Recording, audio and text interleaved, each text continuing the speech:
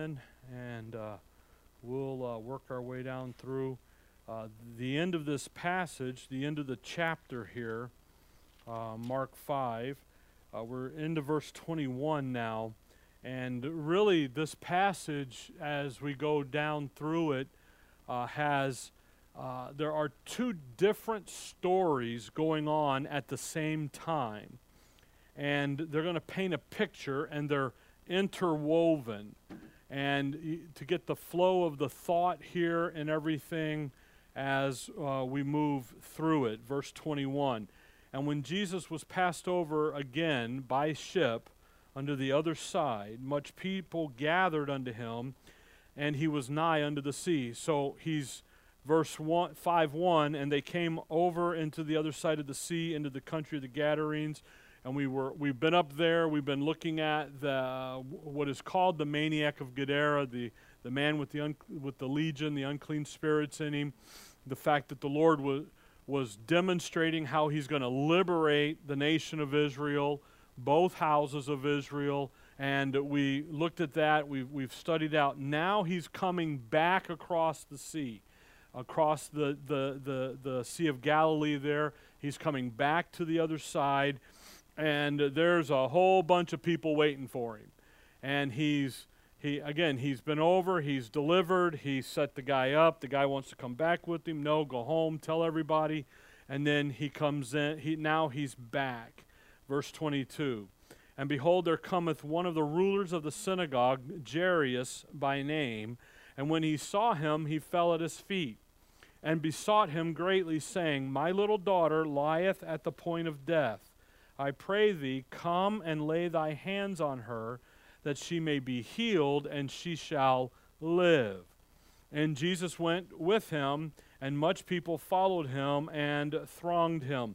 So we have Jairus' daughter, little daughter, is what he calls her. She's sick. She lieth at the point of death. Verse 23. By the way, he's a ruler of the synagogue, so he's well aware of who Christ is, what He's capable of doing, and he understands who He is. He comes to him, and he says, hey, my little daughter. Now, if you look down at verse 42, the little daughter is 12 years old. Verse 42, and straightway the damsel arose and walked, for she was of the age of 12 years. And they were astonished with the great astonishment. So she's 12 years old here. So she's not a little baby. She's actually 12 years old. Now, 12 in the Scripture is the number of Israel. So we're going to see a picture here. We're going to see a picture in Darius' daughter, and we're going to see a picture in the woman with the issue of blood. And she is a picture of the spiritual condition in Israel at the moment. She is sick, she's nigh unto death, and by the way, she's going to die. So she's a picture here of, here's Israel spiritually. They are nigh unto death, they're dying, ultimately they're going to die. Here's a ruler of the synagogue. That vain religious system is killing the nation of Israel. And so Jesus is going to go now to Jairus' daughter, Jairus' home, and He's going to heal her. So, and by the way, obviously Jairus' dad would say what? Let's go quickly, hurry up, let's go. But there's a great crowd following him, and they're thronging him, they're slowing him down. Now watch verse 25. And a certain woman which had an issue of blood 12 years. Now, she's been sick for 12 years. So for 12 years, this lady's been sick as long as the little girl has been alive. Now there's a picture here we're going to paint. Actually, the Lord's painting. We're reading it and studying it. Verse 26. And had suffered many things of many physicians, and had spent all that she had, and was nothing bettered, but rather grew worse. She's spent all of her money. She's been to every doctor in town. She's even checked out the naturopath stuff. She's checked everything out, and she can't get better. Her condition is just getting worse and worse. Psalms 107 talks about Israel's condition, and they get to their wits' end. She's at her wits' end. She just can't get there. She's at the end of it. She's sick. When she had heard, verse 27, of Jesus come in the press behind, and when she had heard of Jesus, well, I've tried everything else. I'm going to try the man right over here. What did she do? She comes in the press behind and touched his garment. So she's at her wit's end. She's still sick. She's did everything she could do. She's looking for help. There's no remedy. But she heard about the Messiah. There he is. So she comes and she touches his garment. Verse 28. For she said, if I may touch but his clothes, I shall be whole.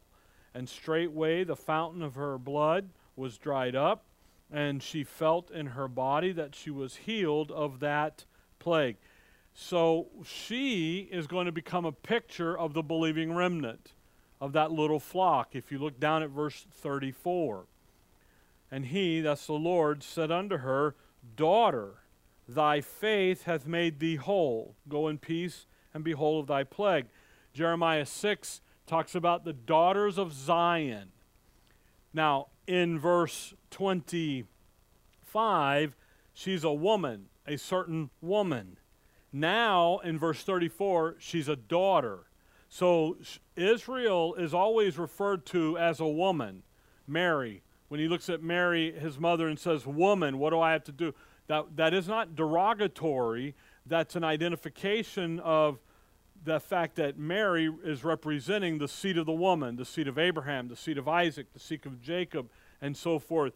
And this lady is going to become a picture of this daughter, thy faith, verse 34, hath made thee whole. She literally becomes a picture of the believing remnant.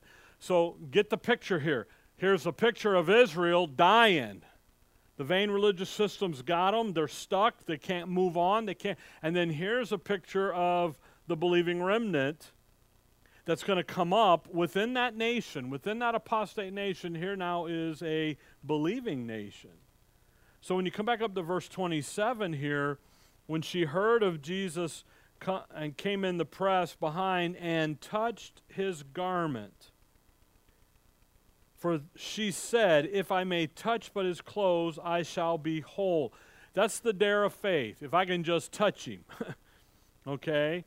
She knows he's the Messiah. She knows that. She knows he's the Messiah. She knows if I can touch him, he'll heal me. So her faith is what causes her to reach out and touch him.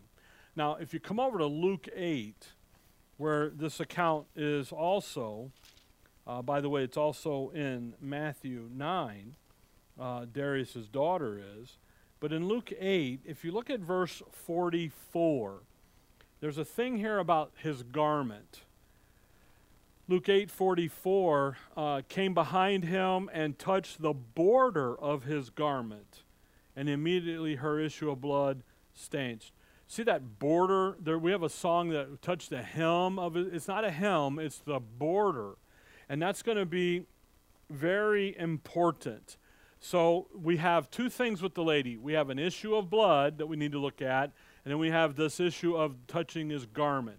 So come back with me to Leviticus 15. Leviticus 15, and let's see the issue here of the blood. She can't get help. 12 years she's got the problem. And finally, she's going to get some help with the Messiah. In Leviticus 15, verse 19, and if a woman have an issue, and her issue in her flesh be blood, she shall be put apart 7 days, and whosoever toucheth her shall be unclean until the evening. So the issue of blood, here's her condition. We're in Leviticus 15, okay? Here's her condition. She's been unclean. She's been separated. She's been set apart. She can't go to the temple and worship. She's been this way for 12 years. So there's an issue that's going on here. Now hold on to Leviticus 15 and come over to Ezekiel 36. Ezekiel 36. Ezekiel 36. In Ezekiel 36, the Lord is taking Israel. He's looking toward the restoration of Israel and her going into her kingdom. It starts there in verse 16, but just for a moment, drop down to verse 24. For I will take you from among the heathen and gather you out of all the countries and will bring you into your own land. Then will I sprinkle clean water upon you, and ye shall be clean. From all your filthiness and from all your idols will I cleanse you. Now, that issue of I'm going to gather you together and then I'm going to sprinkle clean water. So the baptism in water baptism in Scripture is sprinkling. That's what it is when they did it. But notice the issue here of and ye shall be clean. Now, hold on to Ezekiel. Run back to Leviticus 15. Because in the issue of blood, there is a prescription on how to clean them, how to cleanse them. 15 verse 28. But if she be cleansed of her issue, then she shall number to herself 7 days, and after that she shall be clean. So after the issue, after she's been cleansed, but run back up to verse 13. Leviticus 15:13. And when he that hath an issue is cleansed of his issue, then he shall number to himself 7 days for his cleansing, and wash his clothes, and bathe his flesh in running water, and shall be clean. So the first step in the cleansing aspect is this issue of washing. By the way, Leviticus 15 was written a long time ago, okay? 1,500 years before Christ. And they knew that running water was the best way to clean a wound, clean something up. And it's only until we get into the 19th and 20th century does man catch up to Scripture and say, hey, let's have running water be how we get clean. So when you come back to Ezekiel 36, there's an issue, the prescription for cleaning up Israel and getting them ready to go into the land. This issue is this issue of verse 25, Ezekiel 36:25, sprinkling clean water upon them. Now again, clean water, the washing, that has to do with the royal priesthood and getting them ready for the priesthood.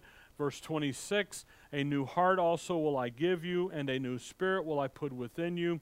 I will take away the stony heart out of your flesh, and I will give you a heart of flesh, and I will put my spirit within you, and cause you to walk in my statutes, and you shall keep my judgments and do them, and ye shall dwell in the land that I gave to your fathers, and ye shall be my people, and I will be your God.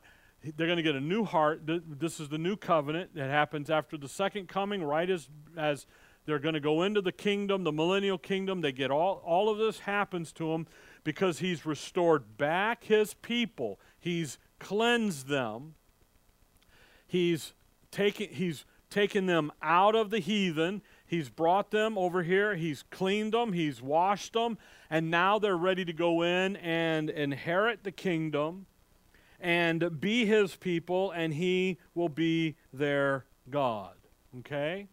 Now, go back up to verse 16 because he's going to explain to them why you're in captivity. Again, Ezekiel, Isaiah, Jeremiah, Ezekiel, Daniel are those four major prophet writers are going off into Babylonian captivity, into the 70 years. Okay?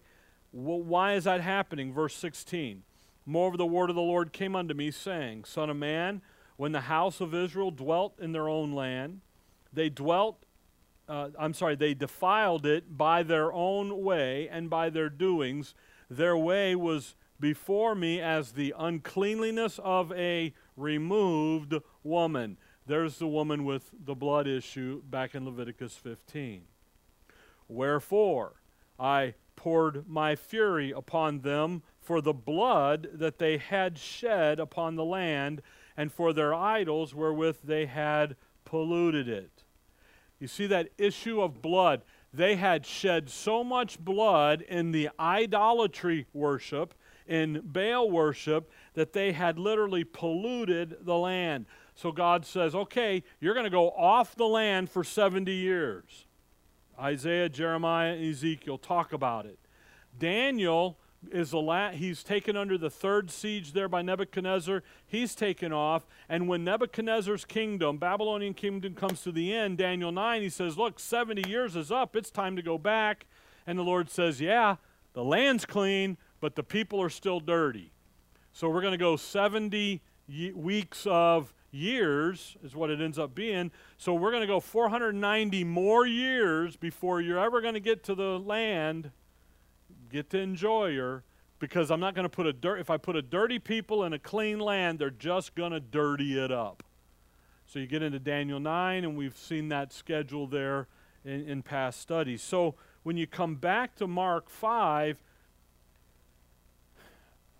she's got this issue of blood, this removed woman. So here you have a picture of why is Israel in captivity? Because they were shedding this blood in this worship to Baal. And how do you get rid of it? Well, the prescription first is wash them, and then forgive them, and so forth. So the woman comes as a picture here of that believing remnant that God will redeem out of Israel and take over and put into the kingdom. That's why when he says there to the Pharisees, it is your Father's good pleasure to do what? Give you the kingdom, the little flock. Fear not, little flock, it is your Father's good pleasure to give you the kingdom. And then he says to the Pharisees, we're taking it from you and giving it to a nation, singular. That little flock, that righteous nation, that foolish nation, Moses calls them, that sits inside of the apostate nation. Now, in Mark 5, she touches his garment. Luke 8, the border. So you're in Ezekiel, maybe, I don't know where you're at. Go back over to Deuteronomy 22. Let's talk about the garment. Deuteronomy 22. Deuteronomy 22.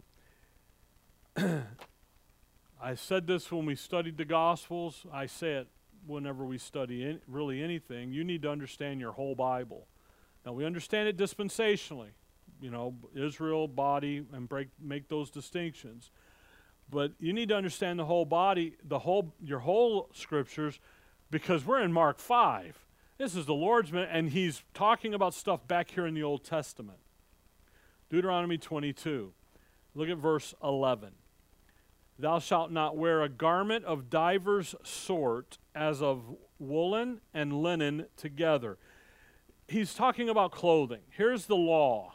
You can't have mixed fabric. Now, if you've got a shirt on, this shirt's 100% cotton, but if you got one that's a mix, that's a no-no.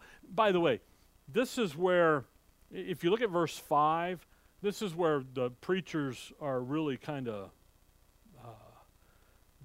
stupid is the word, but it's not the polite word. The woman shall not wear that which pertaineth unto a man. So women can't wear pants. They have to wear what?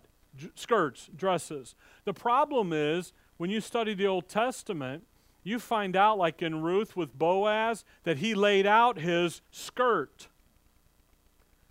So men in the Old Testament wore skirts. So they can't wear skirts, so what are they to wear? See, the issue here isn't what they're wearing. The issue is the issue of cross-dressing. They're not supposed to cross-dress.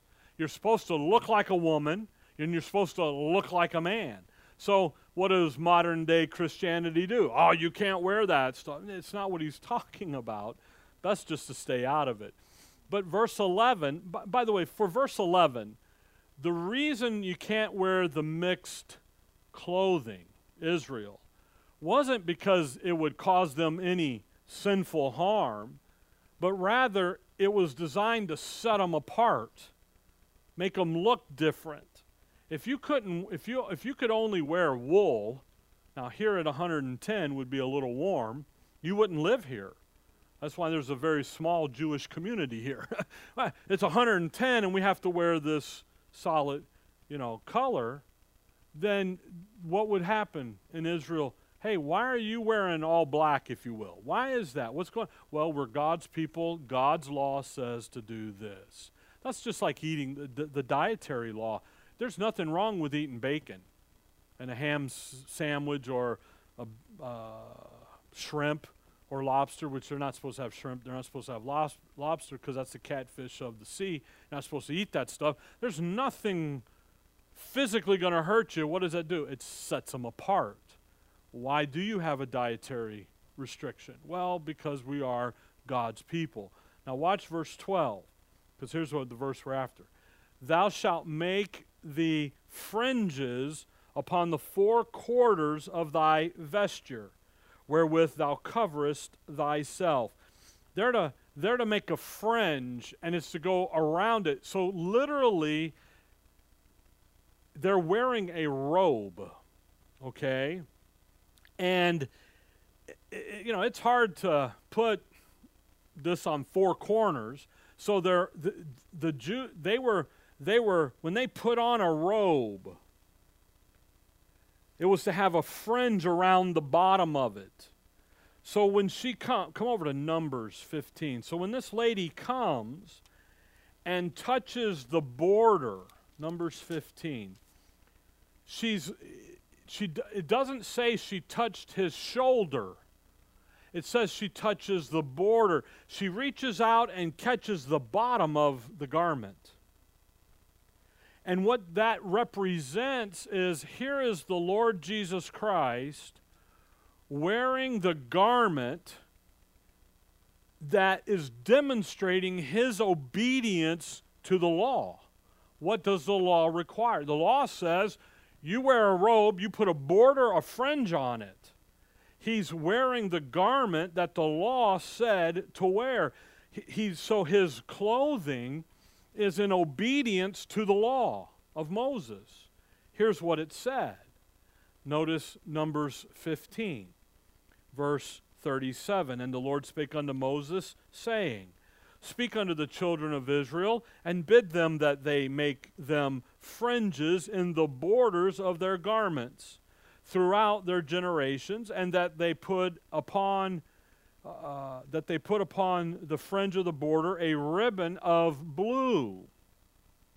And it shall be unto you for a fringe, that ye may look upon it, and remember all the commandments of the Lord, and do them. And that ye seek not after your own heart and your own eyes, after which ye used to go a-whoring, that ye may remember and do all the commandments and be holy unto your God. I am the Lord your God, which brought you out of the land of Egypt to be your God. I am the Lord your God. What was Israel supposed to do? What's the requirement? They're to put this fringe on it, on the border, and it was designed to identify them as being in obedience to God's law, to the commandments. Verse 39 there, and it shall be unto you for a fringe, that ye may look upon it and remember. By the way, they put that ribbon of blue. You've heard of blue laws back in the day. They don't do them anymore. Blue laws were laws in communities where everything was closed on Sunday except for the essential businesses, grocery stores. So Home Depot would be closed, but Fry's would be open. But then in Fry's, the liquor department would be closed because it was a sin to drink on the Sabbath, because they thought Sunday was the Sabbath. So you've got those blue laws. That comes from this right here. That's where that comes from. But the fringe is to be what? On the garment the border there, and what was it to do? It was designed to remind them of the law. So when you come back to Mark 5, here's this lady. She's got an issue. She needs to be cleansed. She knows that if I go and touch his garment, the garment, the border of the garment there that is demonstrating that Christ is keeping the law. I mean, you think about that. He is the righteousness of the law because of who he is, but he's demonstrating it for all to see. In verse 28, she said, if I may touch but his clothes, I shall be whole. That dare of faith, there he is. He's keeping the righteousness of the law. He is the righteousness of the law. He's the Messiah. You know what? If I get there, it'll heal me. Well, verse 29, and straightway the fountain of her blood was dried up, and she felt in her body that she was healed of that plague. Guess what? It worked. So here you have the woman, in verse 34, in a minute, she's going to be called a daughter, and it's that dare of faith to go get it, to go to him and to touch him. Now watch verse 30. And Jesus, immediately knowing in himself that virtue had gone out of him, turned him about in the press and said, who touched my clothes? Now think about that. Jesus, he's walking along, she grabs him, hold of his garment, and virtue goes out. Now, what went out of him was healing power, okay? Now, healing power is not virtue. Now, the verse says virtue went out. So then what is virtue? Well, what's he dressed in? He's in that robe of the righteousness of the law. Virtue is defined as righteousness. So here he is, the one who has the righteousness of the law, keeping it, keeping something that she didn't have. She's been unclean. She hasn't been able to go 12 years to even participate in it. She needs it. She touches him, faith, and his righteousness goes out and heals her physically and spiritually. Verse 34 indication. Faith did it. So when it says here the virtue, he's talking about his righteousness. The righteousness of him doing and being who he is as the Messiah. So the healing power isn't the virtue. The virtue is his righteousness. But what's he doing? He's the righteousness of the law, represented by him wearing that garment and wearing it properly. She's come, she's touched it, and then he turns and says, who touched me? Now, you know he knows who touched him. Just like Adam and Eve in the garden in Genesis 3. Where are you, Adam? He knows where Adam is, you know. So it's not a question of ignorance, who touched me. Rather, it's a question of accountability. Verse 31. And his disciples said unto him, thou seest the multitude thronging thee, and sayest thou, who touched me? They don't get it. Come on, Lord, you see all the people and you're wondering who touched you? You know, come on. Well, guess what happens, verse 32. And he looked round about to see her that had done this thing. But the woman, fearing and trembling, knowing what was done in her, came and fell down before him and told him all the truth. And that's why he asked the question, who touched me? Who touched my clothes? That's why. It isn't that he didn't know who she was or what was happening. It's rather, Psalms 50 says, I will deliver you, and then you're going to glorify me. So what is she doing? He's delivered her. Now she's glorifying him. What does she do? She comes and she tells him all the truth. Now, who's watching this? Now, think about this. The Lord's on his way to Jairus' daughter, who's dying. By the way, she's dead now. Okay? And yet he stops to deal with her. Because he's walking along, she grabs him, touches him, and his garment, and he stops. He stops. Now, what do you think Jairus is doing? Come on, come on. Don't worry about it. She'll be fine. She's coming. Come on, come on, come on, come on. Let's go, let's go. And he says, wait, who touched me? And he turns around and he's looking. And she then stops. He healed her, so she glorifies him. Verse 34, and he said unto her, Daughter, thy faith hath made thee whole. Again, what made her whole? And again, it's whole, not partial. We got to come back next week for a second dose. You know, the whole thing, that wonderful thing in Acts 3 there, where Peter and John come up and that guy is sitting there outside the temple, the picture of here is Israel, impotent Israel can't get into the temple, and here's the little flock represented in Peter and John, and they come, and he goes, I don't have any money to give you, but I have Jesus of Nazareth, arise and walk. And immediately that guy gets up and takes off. He doesn't have to have a second giving or a second this or that. It's instantly. Here, but her faith is what did that. And that's what he's driving home here, that believing remnant. Thy faith hath made thee whole. Go in peace and be whole of thy plague. What a wonderful account. She comes, sees the Messiah, makes contact with his righteousness, and has his righteousness imputed to her spiritually. She's in the believing remnant, and physically healed. The whole picture of Israel's thy faith. Again, what motivated her to go and touch him was her faith.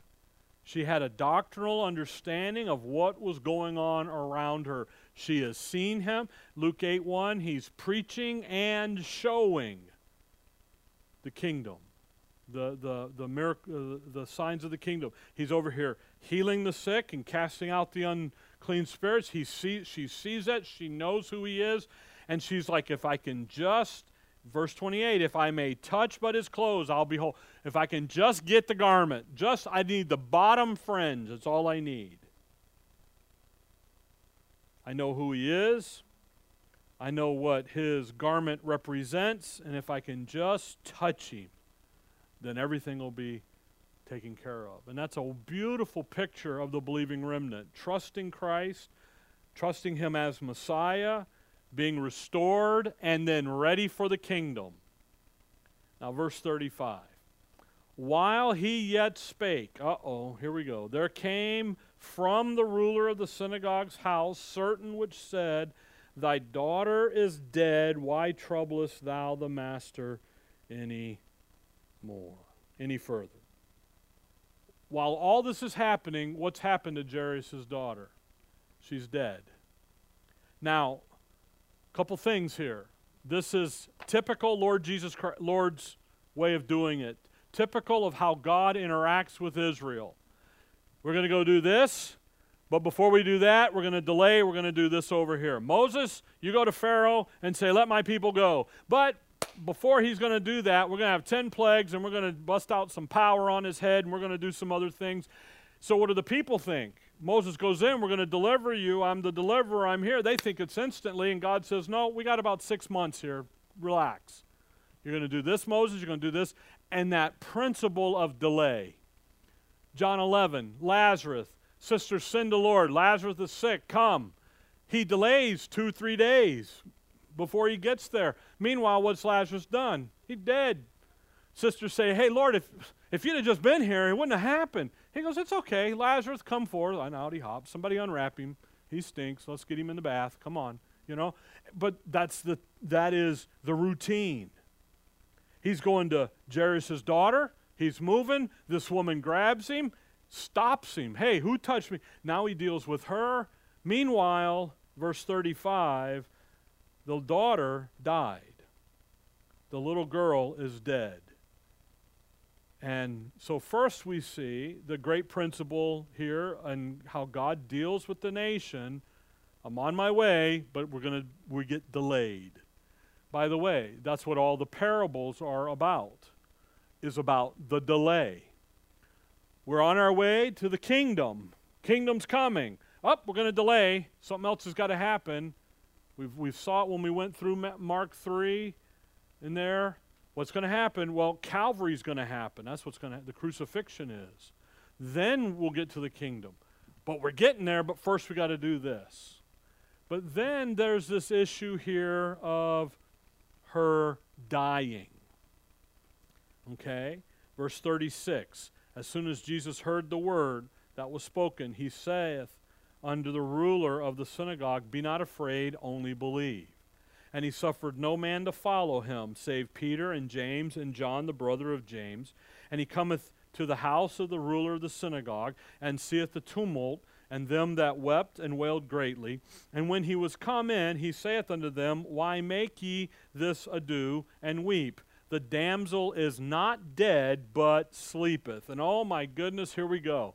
Now we got soul sleep, and now we got all this stuff.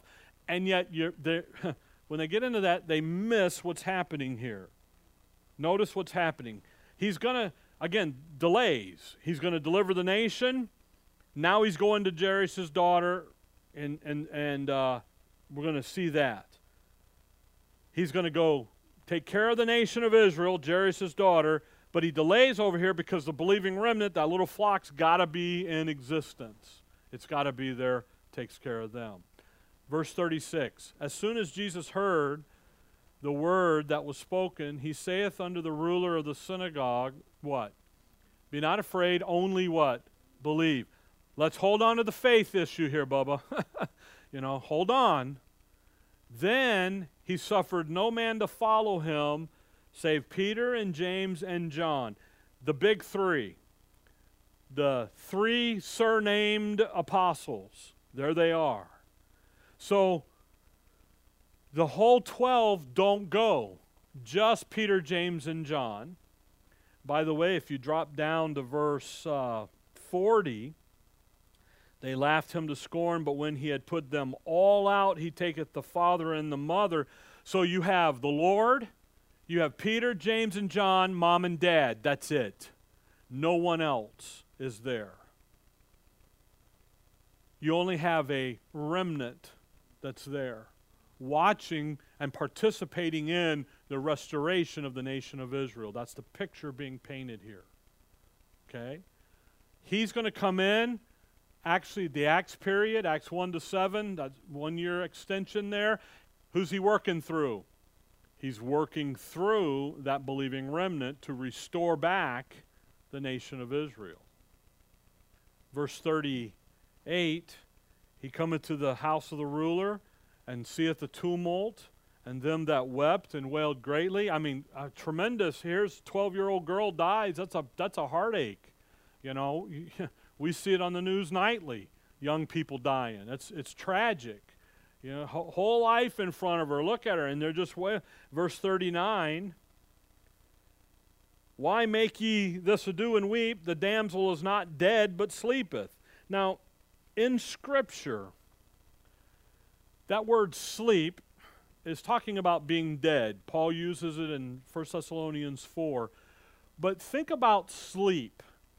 If I'm asleep, what ultimately is going to happen to me? I'm going to wake up. Resurrection. It's a soft term to describe someone who's dead because what's coming?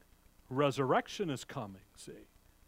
So when he says, when humanity says she's what? Dead. There ain't nothing there. No pulse, no nothing. The Lord comes in and says, no, she's just asleep. She's going to rise here in a minute. See?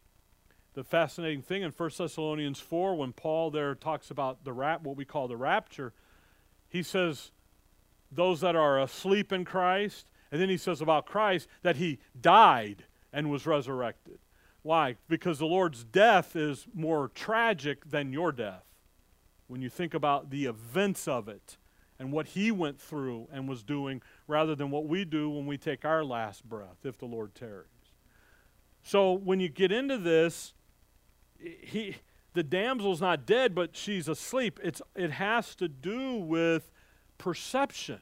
Humanly speaking, she is dead. That's why verse 40, and they laughed him to scorn. Why? Because they're looking at this like you and I would look at it going, nope, there's no pulse there. So the Lord looks over and says, get out. He kicked verse 40, but when he had put them all out, who did he put out, by the way? The unbelievers. He told Dad, hang tight, believe, take a breath, believe. He gets to the house, and all the unbelievers are like, if you'd only been here, it wouldn't have happened. And he says, there's the door, get out. He gets rid of the unbelievers. He goes in with the three, mom and dad.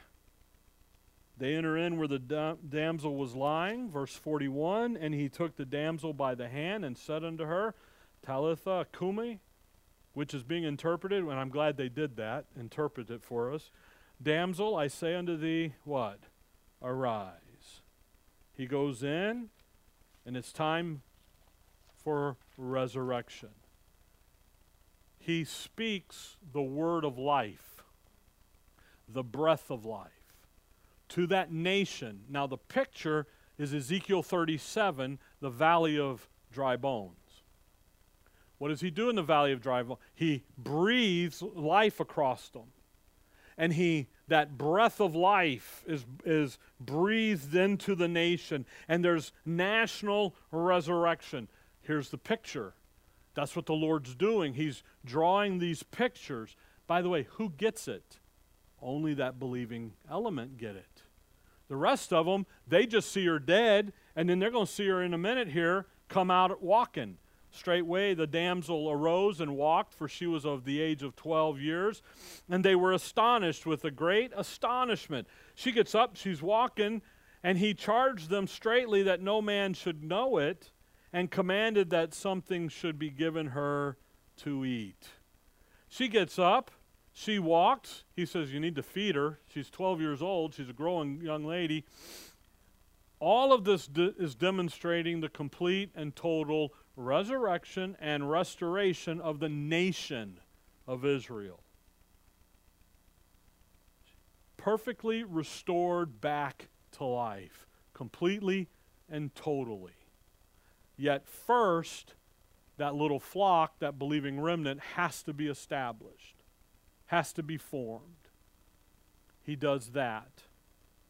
Then he goes over and he deals with the nation. In verse 38 there, and he cometh to the house of the ruler of the house of Israel, the house of Judah. Your house is desolate. I'm leaving. Your house is empty now. I was in your house.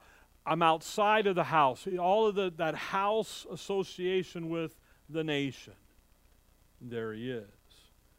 Now, the interesting thing in verse 43 is that he charged them straitly that no man should know it. If you run back up to verse 20, verse 19, howbeit Jesus suffered him, and that's the guy he just cast the legion out of, not, but saith unto him, go home to thy friends and tell them how great things the Lord hath done for thee and hath had compassion. So he tells that guy, you go tell them. These guys don't tell anybody. Chapter 3, he does it, same thing. Don't tell anybody. And the reason for that is first of all, who knows what happened? Only that believing remnant, only that little group of people. Mom and dad, the three, Peter, James, and John, the Lord, and mom and dad. Now, obviously the group sees the girl walking around and talking. So that's there, but they're not to do what? They're not to go out and broadcast it. And that's what the parables are all about. That's what this time in the Lord's ministry is all about. The parables are there so one group, the believing remnant, get and understand what's going on, while that apostate nation, the unbelievers, don't understand, don't get it. The little flock gets it. The apostate nation doesn't get it. So the whole picture here, we'll start in chapter 6 when we get back.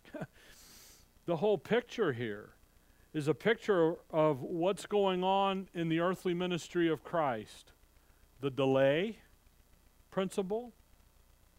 He says, we're going to go do this. Jairus, let's go. We're going to go. He delays. Jairus' daughter dies. He forms the church, or the body of Christ, the little flock. I'm not the body of Christ. The little flock. I was thinking about BR, believing remnant. I use little things in my notes. BOC, body of Christ. DOG, dispensation of grace. Just so I don't have to write out the whole thing. Believing remnant gets them established because they have to be on the scene. And then he goes over and he's going to restore the believing element within the nation of Israel. So really what we see here in the flow, no one would have ever thought I got through that many verses at one time, 21 to 43. Usually we're stuck on one or two. But the flow here, the issue of blood, the removed woman, it has to be dealt with in Israel's history. The resurrection, the restoration of the nation, it has to. So there's pictures here for Israel about her future, what's going to come, what's happening, but then about him being who he's been saying he is. And ultimately, if you come over to John 8, I believe it is. Oh. How about John 5? Let's do John 5. Therefore, verse 18, John 5:18, therefore the Jews sought the more to kill him, because he not only had broken the Sabbath, but said also that God was his Father, making himself equal with God. He's been saying that since Gabriel talked to Mary and Joseph about him being Emmanuel, that is God with us. And they've been trying to kill him ever since, so he's doing the parables and everything so that all that calms down. Okay? Now, we'll start in Mark 6 next time, and you'll see him we're going to see him go back to Nazareth now. And he's going to leave Capernaum. That actually Capernaum up there, Galilee, that is his hometown. He leaves Nazareth, goes there, a lot of ministry out of there, but now going to go back to Nazareth, and then we'll see him deal with some things that are going to come to pass. He's going to walk on the sea. He's going to do different things. And again, it's so that the believing remnant catch what's happening and that apostate nation miss it, and therefore fulfilling Isaiah and the Old Testament. Okay? All right, dear Heavenly Father, we thank you for the evening. We thank you for the look here into Mark, for the pictures that are drawn, for the ability to look back and to see and to put them together and to just rejoice in what you have planned for your people, the nation of Israel. In your name we pray. Amen.